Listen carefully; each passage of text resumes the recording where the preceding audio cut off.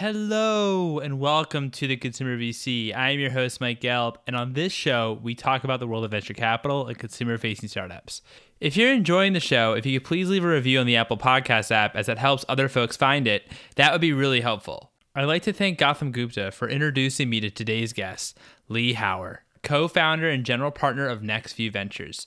NextView is a high-conviction, hands-on seed stage VC firm that invests in founders who are redesigning the everyday economy. Some of their investments include Grove Collaborative, Plastic, Attentive, Let Go, and Tap Commerce. Previously, Lee was an early employee and served as a director of financial services at PayPal, and then went on to co-found LinkedIn and serve as a principal and venture partner at PJC. Lee has such a variety of truly fascinating experiences and shares such wonderful advice for founders fundraising. I'm excited to share this conversation with you, so without further ado, here's Lee.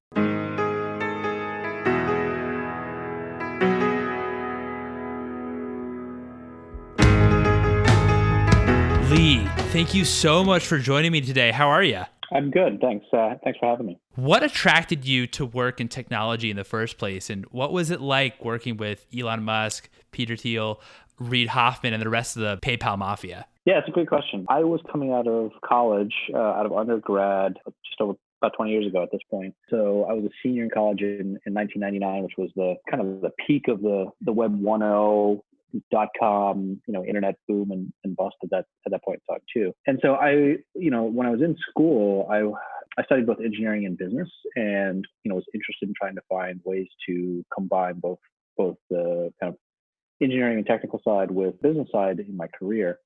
And so I was, drawn to, opportunities to work in the technology field and startups in particular, just given all the exciting things that I was learning about and reading about at that point in time. This was sort of pre-TechCrunch, pre-Twitter, so there were actually physical magazines like Fast Company and Industry Standard and all of those stuff talking about what was going on in the tech economy. And so, make a long story short, I decided to pursue job opportunities in tech startups, and by a set of kind of random coincidences, I got to meet Elon Musk in kind of the latter part of 99, so fall 99. He had come back to University of Pennsylvania, where I went to undergrad, and he was giving a guest lecture. And so I got to meet him after the guest lecture, and there was a small dinner that they have with 10 or 12 students, and I was able to go to that and ended up sitting next to him and chatting him up.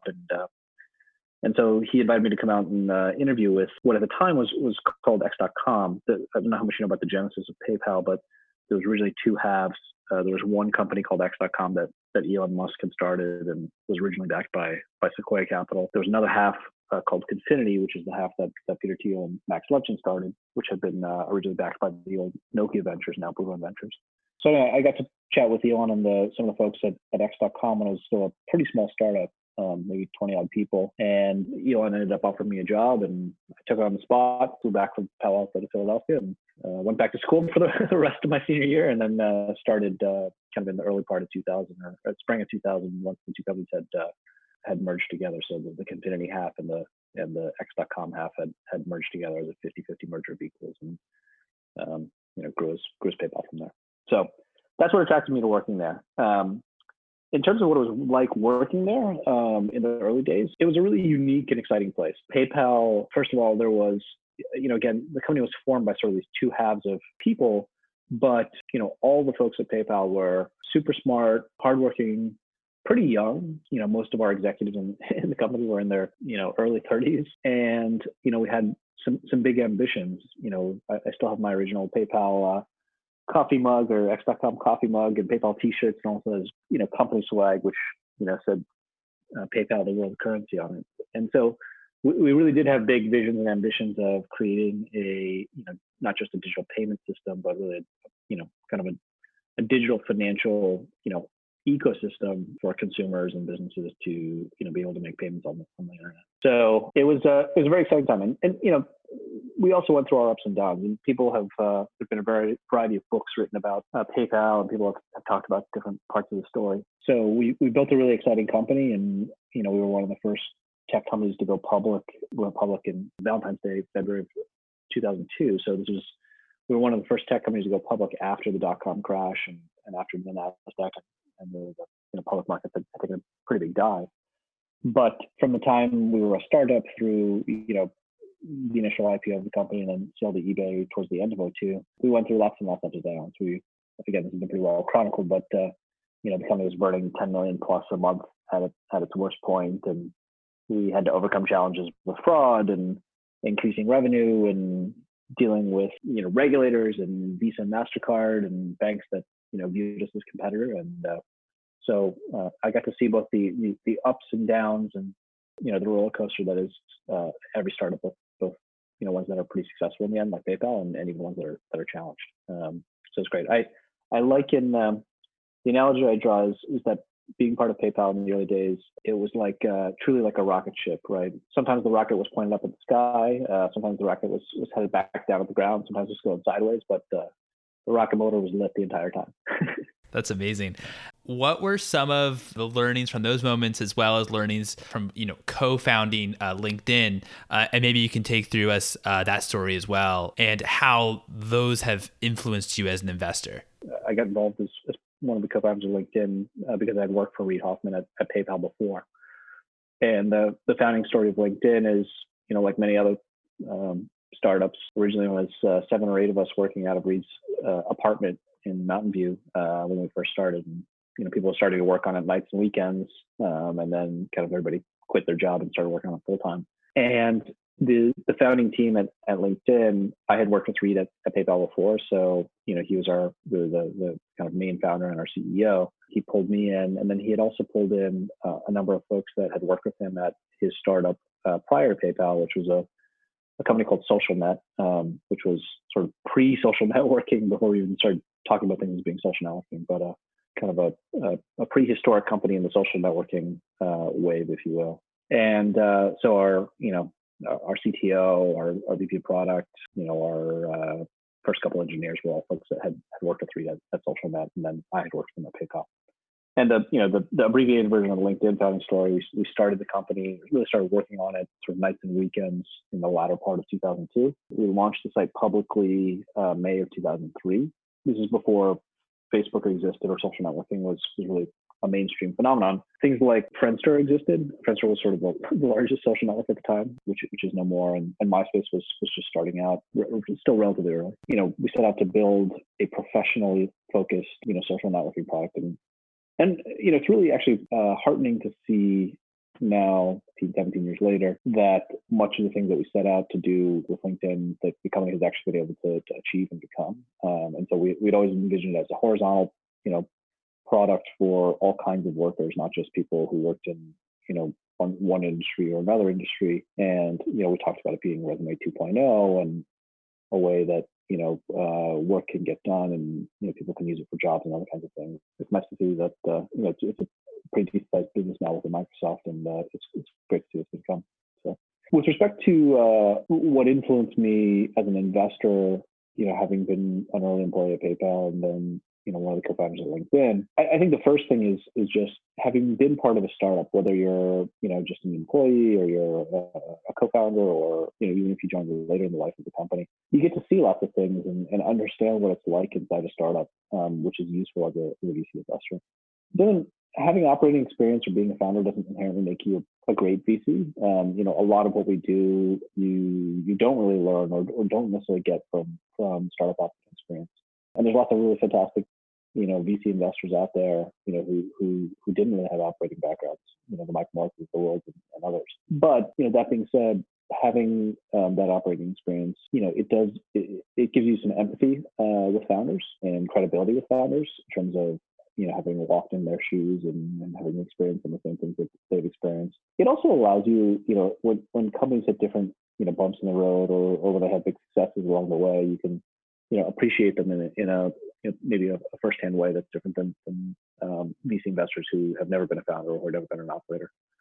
I think the things, though, that beyond just the empathy and credibility with founders, I think you get to see and look for things in startups that, when done right, you may have seen yourself. And what I mean, just as for example, one of the key things for about many startups, not all startups, but many startups, is the founding team, in addition to being entrepreneurial and ambitious and hardworking and smart and all of the other qualities that we look for, trust amongst the co-founders or the founding team actually has a pretty big impact in the very early sort of cycle rate of a startup. And what I mean is, when it's a 5-person, 10-person, 15-person organization, you're making decisions and you're at the concept stage or, early product development, customer development phase. You're making lots of decisions really, really fast with a teeny tiny bit of information as founders or even employees of the startup. And being able to make collaborative decisions quickly and efficiently is very much aided not just by people being smart and hardworking and ambitious, but also, having some baseline layer of trust amongst them that they can understand each other and agree with each other and disagree with each other, but still fundamentally trust each other. I saw this at PayPal, and I definitely saw this at LinkedIn, where, and it's something that I look for in founding teams, which is, it doesn't mean that the co-founders of a company have to be, the closest friends from growing up or college, or that they have to have worked together for 5 or 10 or 15 years. But often there's connective tissue amongst the founders that enables them to have that trust layer early on in the life of the company, which lets you make, better, more rapid decisions when you're making lots of decisions with limited information, on a day by day, minute by minute basis. So, that's an example of something which, I think as a VC investor, I look for in founding teams, and something I saw firsthand and got to appreciate. During the fundraising process, it's obviously very, very fast, and you don't normally have a ton of time to do due diligence on companies, especially, in the seed stage when there isn't a ton of data typically to go on. When you're evaluating companies and founding teams, how do you know if they do, or what are maybe some of the type of mechanisms that you use in order to find out if they really do have that trust layer? One is, so much of what we base our investment decision at the seed stage on is our firsthand impression of the company and with the company at that stage, basically the founders and, the vision that they have, and maybe a product prototype or something. It's not, to your point, it's not like it's a 50 or 100-person organization. It's not like it's a company that's been around for 5 years. It's not like a company that you can go and point to, 100 different paying customers that have already used the product.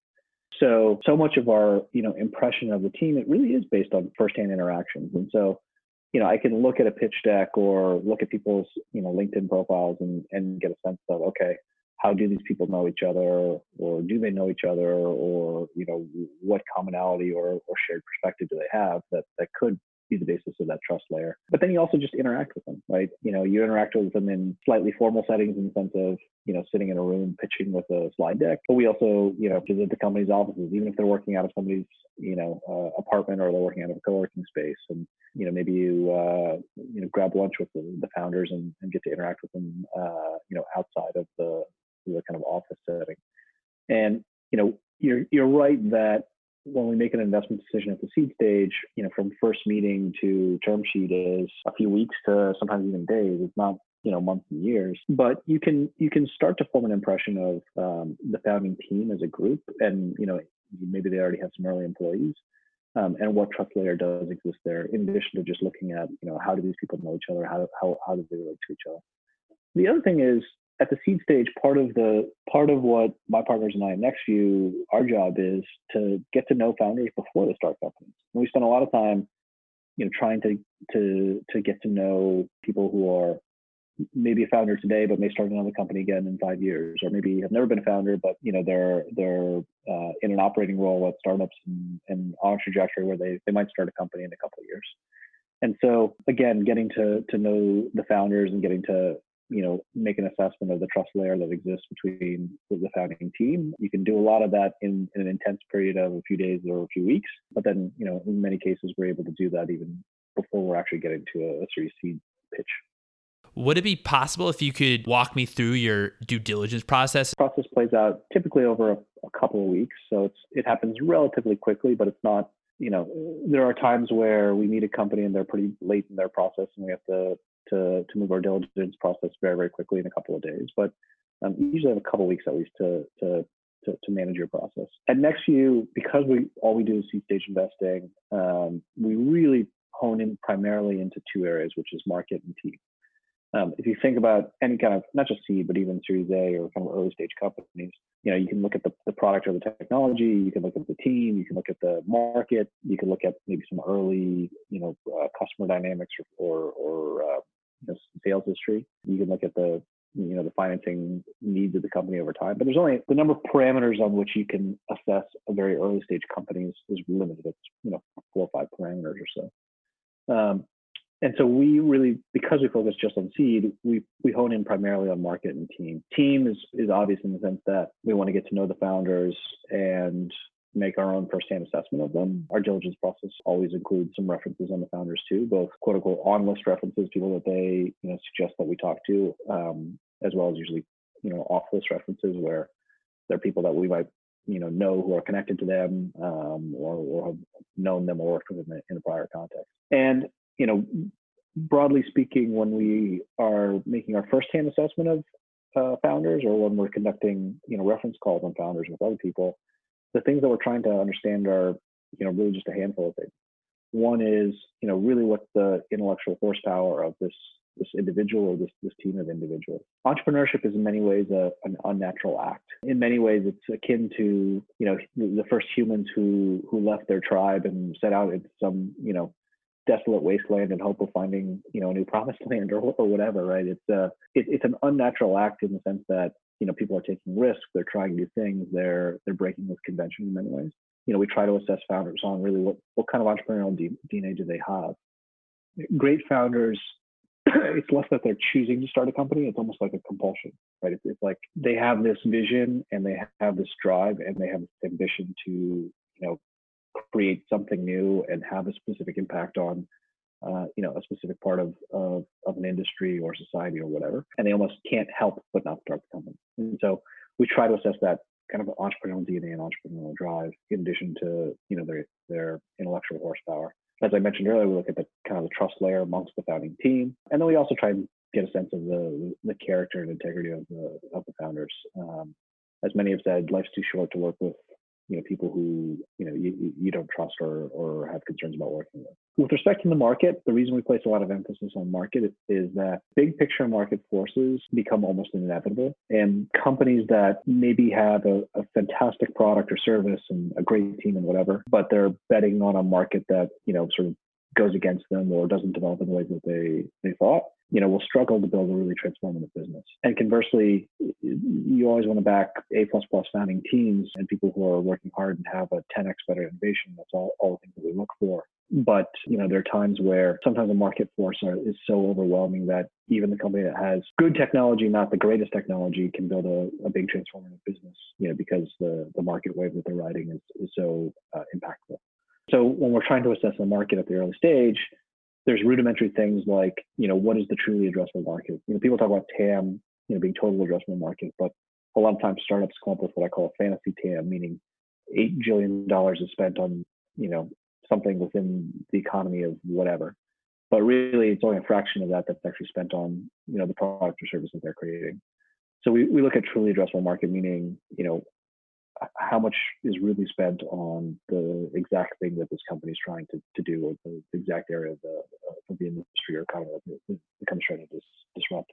How can we help, maybe founders think about what their truly addressable market is? I think there's dissonance between investors and founders on market sizing for a couple different reasons. One is sometimes, literally a definition of what's in the market, what's not in the market differs from one to the other. And by the way, investors get it wrong as often as founders get it wrong. So even a great investor, a great entrepreneur is thinking about a market 110% of their time. Even a great investor might be thinking about that market or investing in that market a portion of their time, but they're also investing in another market, thinking about other things. So the distance, as I said, between an investor and founder on market size, or how can founders really hone in on truly addressable markets. One is, I think, just intellectual honesty. And so sometimes there's an urge to sort of paint the broadest picture possible of what the market is for your product or service. And that's understandable. But if you sort of challenge yourself to be intellectually honest and say, okay, well, theoretically, this much money is spent on X, but the thing that we're doing really is only one component of X, then your market is how much money is spent on that, right? So to draw a very simple analogy, the passenger car business in America actually is something like $500 million plus in terms of new car sales. But if you're making tires, right, you're one component of that, right? The car economy might be $500 billion, but the market for tires might only be 40 billion or whatever the number is. I don't know off the top of my head. And so you see companies, and by the way, it's not just teeny tiny startups, not to pick on them, but in Casper's S1, there's a statistic in there about the global sleep economy is X billion trillion dollars big. You often see like figures that are thrown out there, which is all of everything in the world about what fill in the blank X is this big, when it's really again just a slice of that the company is actually addressing. So I think it's entirely fair to talk about expansion markets. I think it's entirely fair to talk about we now live in a world where startups can address global markets far more rapidly than they could 10 or 20 years ago. So I think it's important, and I certainly don't fault startups and founders who think about saying, okay, we're starting in market X, which is this big, but we can rapidly expand our product suite to cover, X+1 market, and X+2 market, and X+3 market over the next 5 years. Or to say, we're a US-based company, we're going to start here, but, we can address a global audience, from day one or pretty quickly after day one. So I think there's lots of ways that founders can be both intellectually honest about what their truly addressable market is and not draw too broad a picture, but also, be generous about, what the opportunity they have in front of them over the long term. Yeah, I think that's a great point. I guess it's about really the logic of how they actually came with their truly addressable market. Is the team slide and the market slide kind of the most, like two of the most important elements of a pitch deck? So for a seed stage company, I think they absolutely are. And in fact, the team and market slide is actually pretty important for almost any stage of startup, but certainly for a seed stage startup, they're, I think, the most important or among the most important components of a pitch or a presentation. Because again, at that stage, maybe you have a product prototype or maybe some, an alpha product with some early customers, but you can't point to something that has many, many millions of users or many millions of SaaS revenue or whatever. These are typically much earlier companies in their life cycle. And then furthermore, the market really matters because of what I was just talking about in terms of to build a big transformative business, you've got to be playing in a big market where there's an opportunity to use innovation and create something new and take a meaningful share of that market. So that that matters. And by the way, sometimes we're looking at companies where the market for what they do today is modest, but it's pretty clear that market's going to be changing or shifting or capturing a different market in the next 5 to 10 years. And so anyway, so it's a long-winded way of saying the market slide has a huge impact in terms of convincing a seed stage VC that you have a shot at building a large transformative business. And then the team slide obviously matters because at that stage, seed stage investors primarily betting on a team in the market. I know a few days ago, Casper's S1 came out. How has that influenced you about, you have some investments of companies that started out in the D2C model. So I just wanted to hear your thoughts of if the Casper has changed your thinking on D2C, on companies that initially started out D2C. The short answer is no. We were fortunate to actually, see Casper at the seed stage. We did invest in the company, but, they built a great business that has lots of happy customers. I'm a happy customer. I bought 2 mattresses through Casper. So I think, I take my hat off to, the company and the team for what they've built. And so, seeing the S1 hasn't changed our mindset or sentiment around direct to consumer, investing. I think I'm fond of saying, one of the most important things you can do as a VC investor is get the big picture right. It's easy to get distracted by lots of things and get the big picture wrong. But I'd much rather get the big picture right and be, wrong on some of the smaller details, because that's how you find transformative businesses. And so, if I talk about big picture consumer trends over the last, 10 years, which I think are likely to persist in the coming decade and beyond, the fact that lots of different kinds of consumer products and services can market directly to their end customers. That's new. And that is a big, real thing happening. And it's changing, the nature of marketing and supply chains. It's changing the way brands get built. It's changing it's changing the expectation of consumers with the brands that they, purchase or interact with. So the fact that, 50 or 100 years ago, a product that ended up in a consumer's hand, went through a retailer and maybe a wholesaler or distributor, and there was a manufacturer somewhere further up the chain, meant lots of things in terms of how the feedback cycle between end customers and the people who design and produce products, happened. It had implications for supply chain and how things get marketed, and sort of where value is created or captured along that path.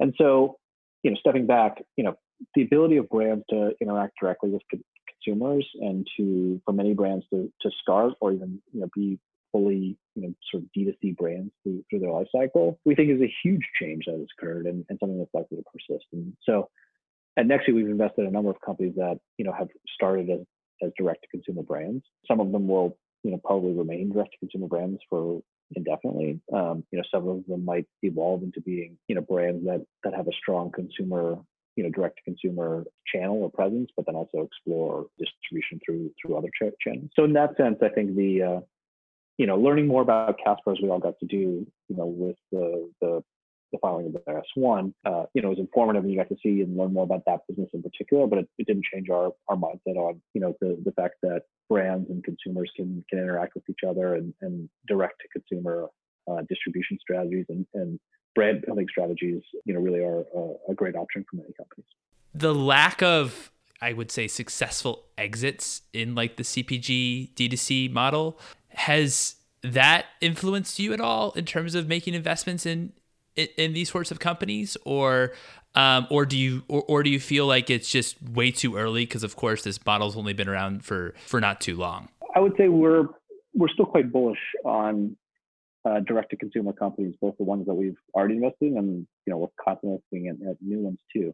In fairness, there have been some decent-sized exits out there. If you think about Dollar Shave Club and others that have had fairly substantial exits, Aries, others. So I believe that there's exit opportunities out there, both on the M&A path and the IPO path.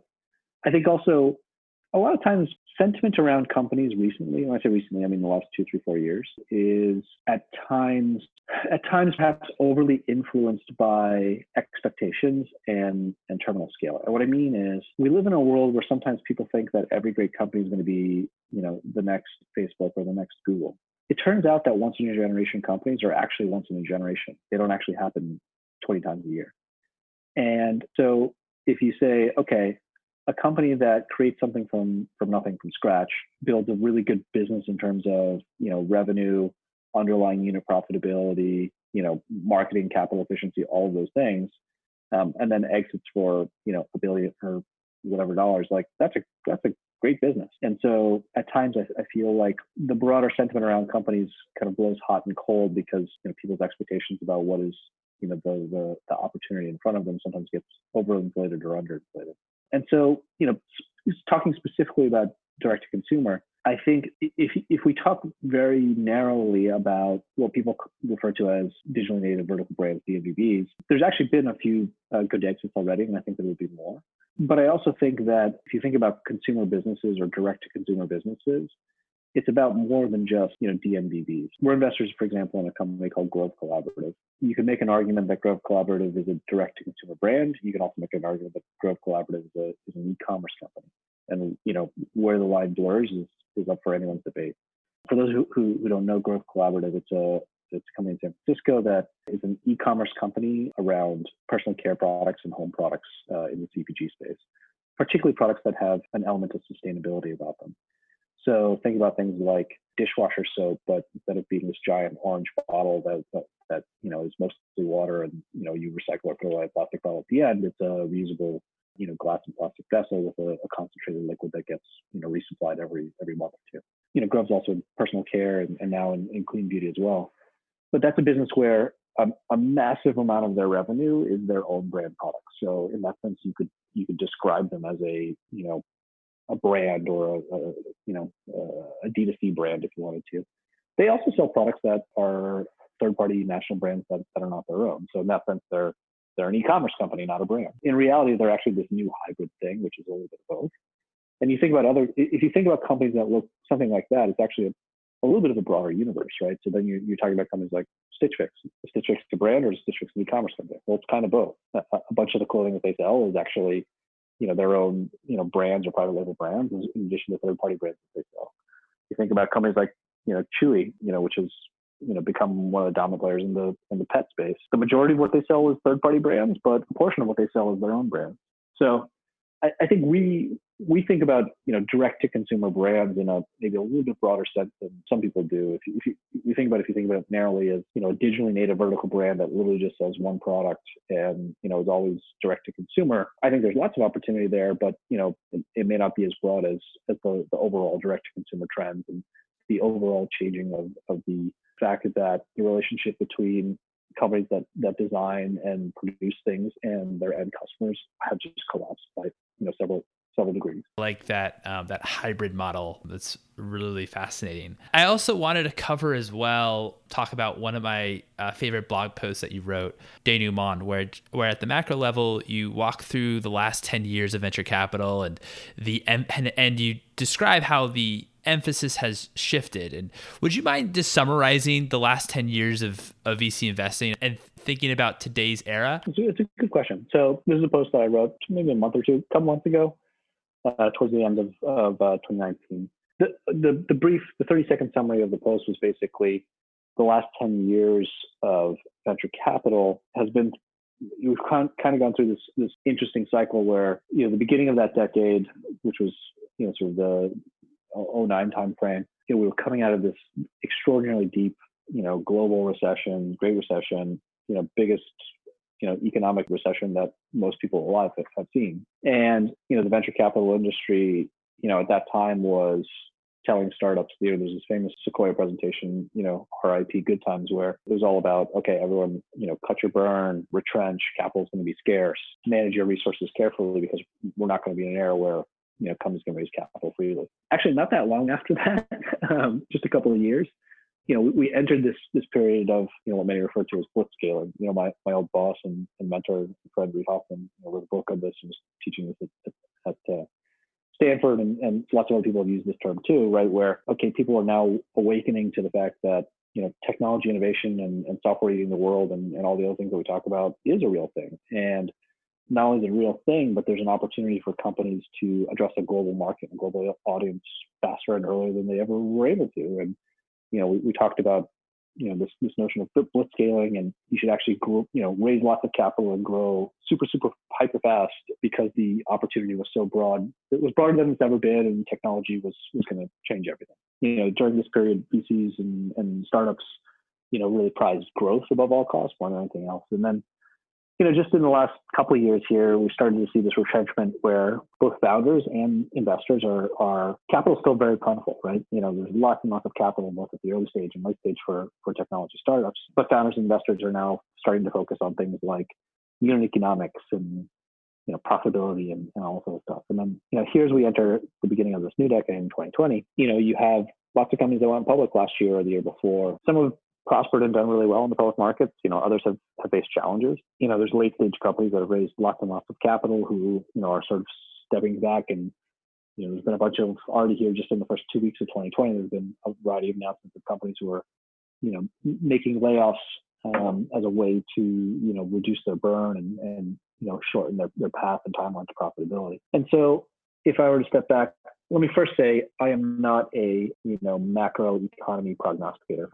If I had a crystal ball and I was brilliant at predicting what was going to happen in the next, several years with the macro economy, I probably would be an early stage VC. I'd probably be a, global macro hedge fund manager and do something different, right? So that's not who I am or what I, would claim to have some set of expertise around. But, what I would say is that I don't think that the next 10 years of venture capital is going to be something where there's this dramatic. At some point, there will be another recession and there will be, macro retrenchment and whatever else. But I think the innovation waves that have been going on in the last few years are only persisting.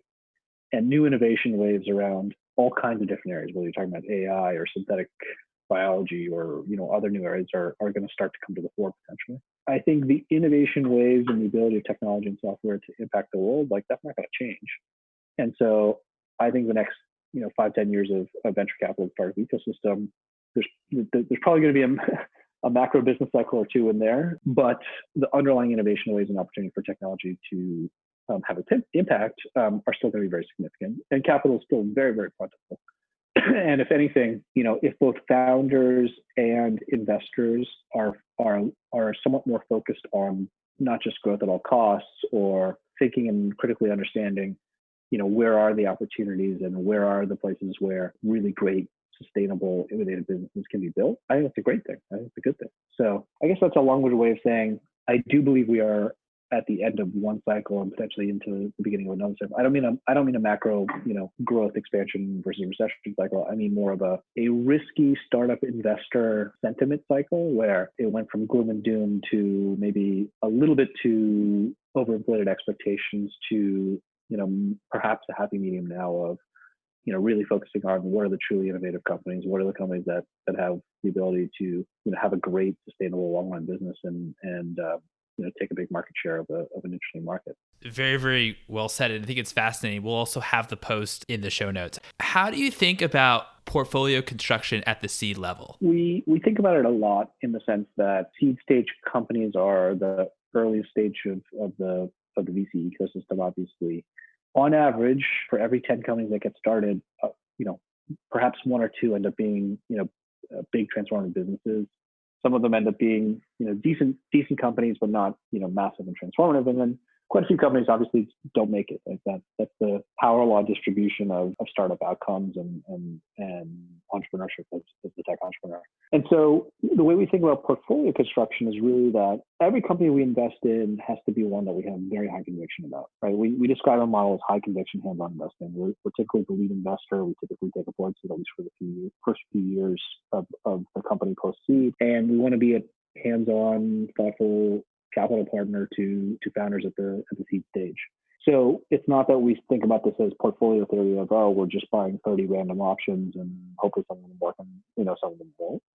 We have high conviction about every company we invest in when we invest. That being said, we know that some will make it, some will have decent outcomes, but not massive outcomes. And so for us, it's the first pass is really around, like, if you think about venture capital investing as being sort of a 3-stage funnel, you have to find or source great opportunities. And unlike the public equity markets where any investor can go buy any of 4,000 or 5,000 public company stocks, in the startup, early stage VC investing, not everyone's going to see every single company. So you have to build a good brand and good reputation, a good network with entrepreneurs and angel investors and founders. So we think about the finding, and then the picking side also is quite important too, right? Where, if you are marginally better at, not just sourcing, but then, actually identifying or deciding on, the startups that are better than the average of the power law distribution, then you want to be able to have a better sort of portfolio of outcomes.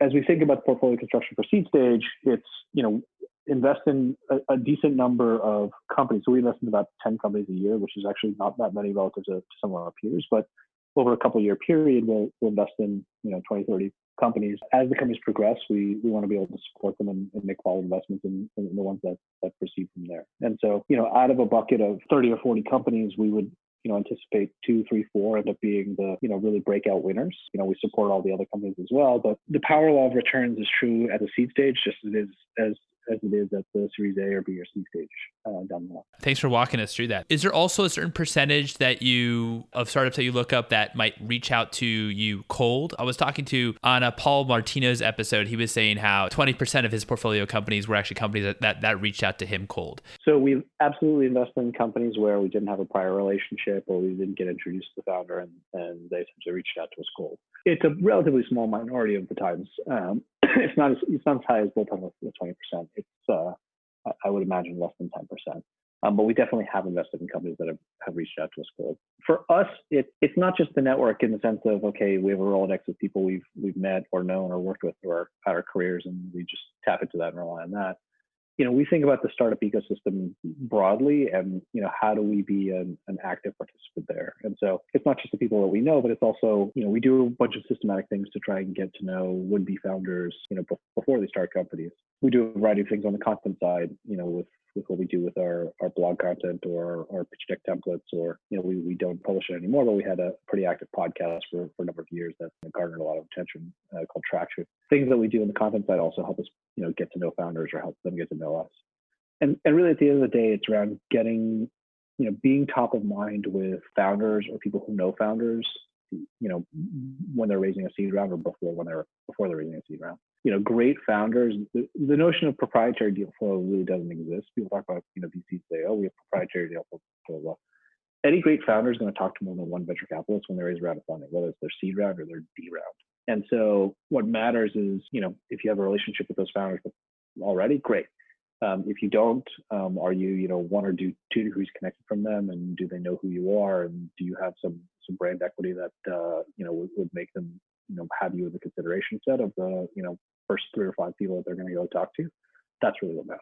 So NextView Ventures invests in founders and companies that are redefining the everyday economy. What does the everyday economy mean to you? The theme is, this everyday economy theme. And to us, what that means is there's a variety of cutting edge technologies and novel business models that are now today being applied to categories of everyday mass market living. And when we talk about, market size and, macro trends in big markets, it's happening in categories of truly everyday living. When you think about transportation, you think about housing, you think about food, you think about apparel, work and money and personal finance. There's a handful of categories that matter to kind of everyone. And it's where we spend a lot of our time. It's where we spend a lot of our dollars, where we, 70% of the economy in the United States is driven by activity of consumers.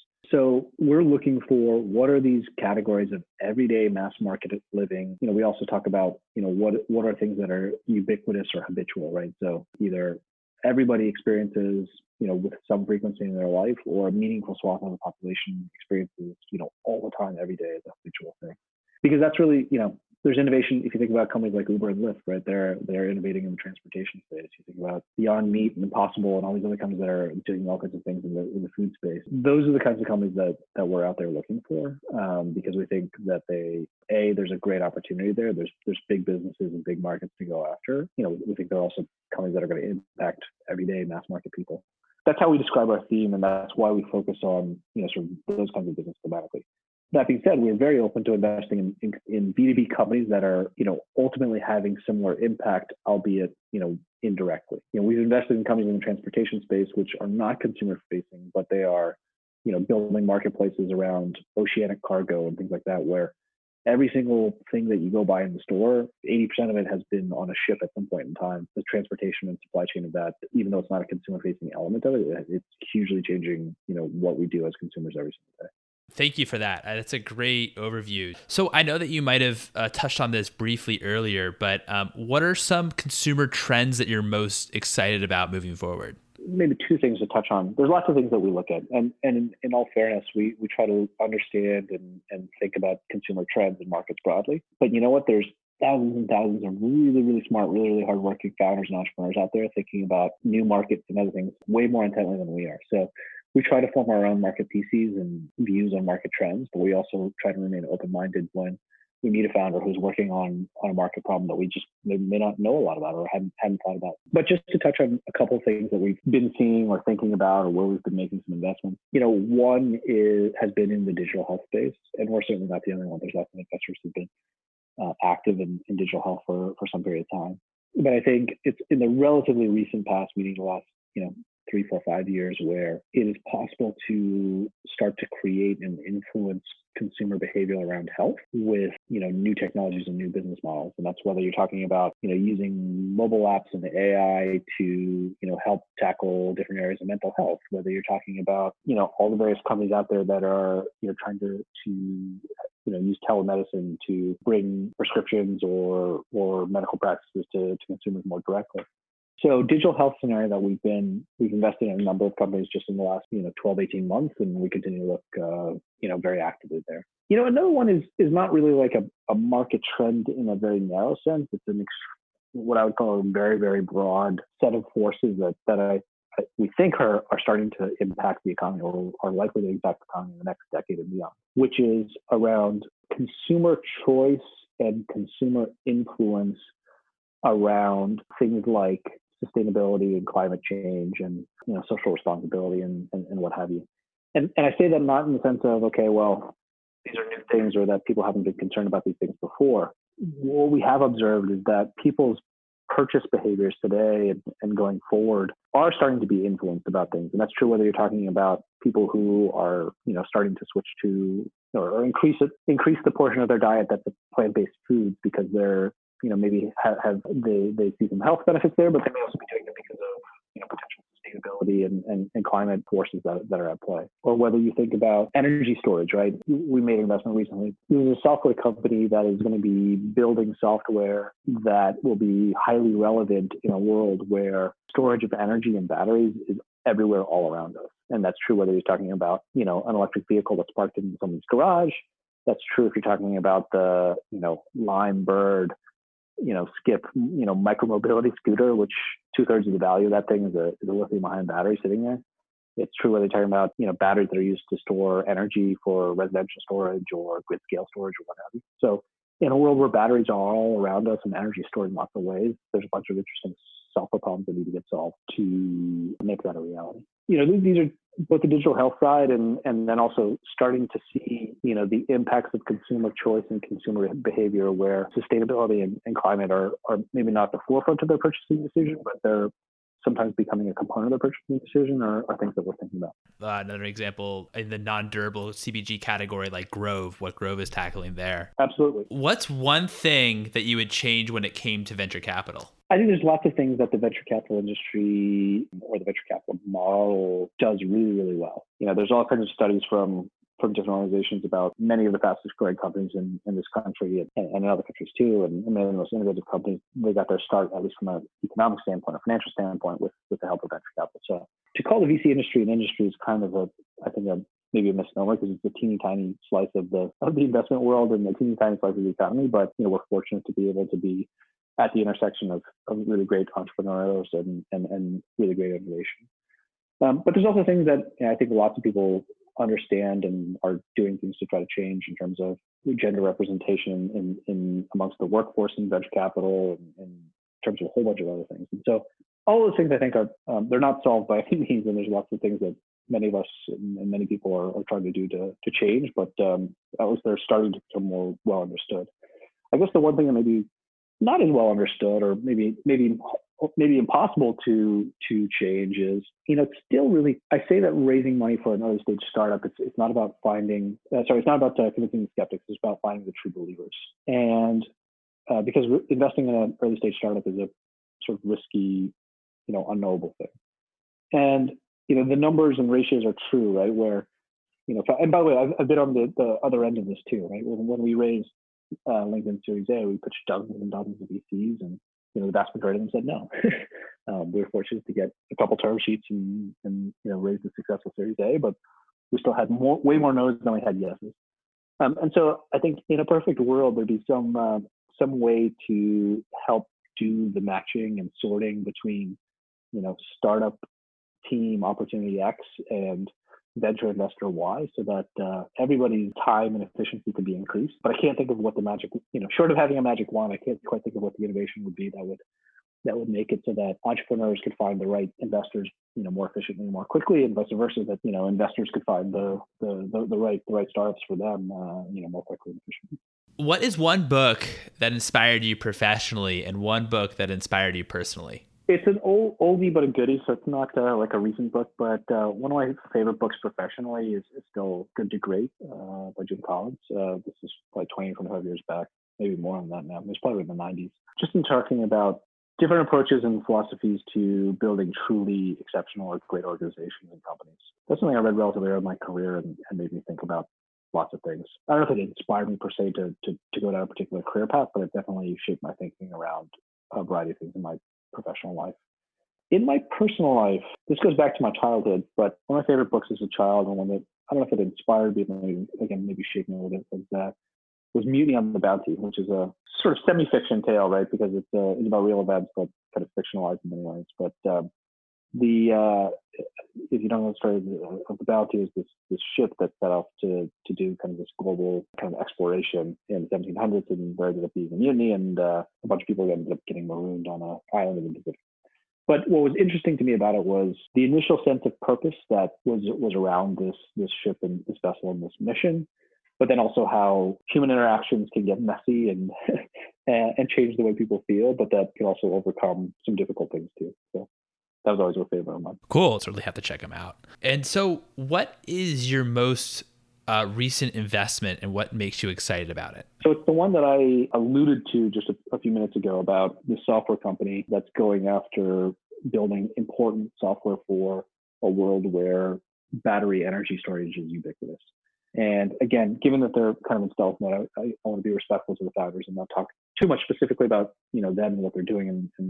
But really, what made me excited about it was twofold. One, the two co-founders are pretty extraordinary folks in terms of they're both folks who have both deep experience in engineering and technical fields, but also a lot of great experience building things. But then also the opportunity, what gets me excited is I do share the vision of their future where batteries and storage of energy is more ubiquitous than it is today, but also that not only does that create a huge opportunity, but solving some of the key problems around how that becomes a reality actually has a big impact on the world. I think there's a huge business for them to build, but then I also think that if they're successful and the world unfolds as their vision holds, it'll be a pretty meaningful impact to the world. That's really cool. You've given some excellent advice, but what's one piece of advice for early stage B2C founders? Trust your gut. It's a very simplistic thing. And, everyone makes decisions and analyzes the world in different ways. But it's very easy to overanalyze things, especially early on in the life of the company. And you don't want to make terrible decisions. Making terrible decisions rarely produces good outcomes. But making pretty darn good decisions quickly is way more important than making the precise right decision slowly. And there's lots of different permutations of this, right? There's the, good be the enemy of great. Don't let great be the enemy of good, or perfect be the enemy of great. I forget what the phrase is. But basically, at the early stage, there's so much to do, and you have to move very, very quickly. And there's just not that many people or not that much resources around you. So you have to do lots of things based on, instinct and gut, in addition to analysis, in addition to thoughtful perspective. But, really more than anything, I think trusting your gut is super important for those founders. And that's true whether you're talking about making a product decision around this, what should we do? Bringing in some talented people, should we bring them in or not bring them in? It also goes into tough decisions too, right? So when an early member of the team is not working out and your gut tells you that that's what you should do, you should take action. Don't wait 3 months. So trust your gut. It's important to make good decisions quickly than the precise right decision very slowly. I do agree with you. That's very important, and not over-analyzing. Well, Lee, this has been an absolute pleasure. Thanks so much for coming on, and I really enjoyed this conversation. Great. I enjoyed chatting with you, Mike, and thanks for having me on. I really appreciate it.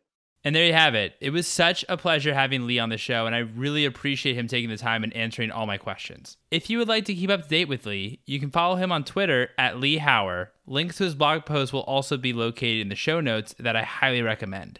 If you're a founder and working on something innovative, have a question you'd like to hear VCs or founders answer on the show, you can DM me or follow me on Twitter at Mike Gelb. You can also follow for episode announcements at Consumer VC, and for all episodes, please visit theconsumervc.com.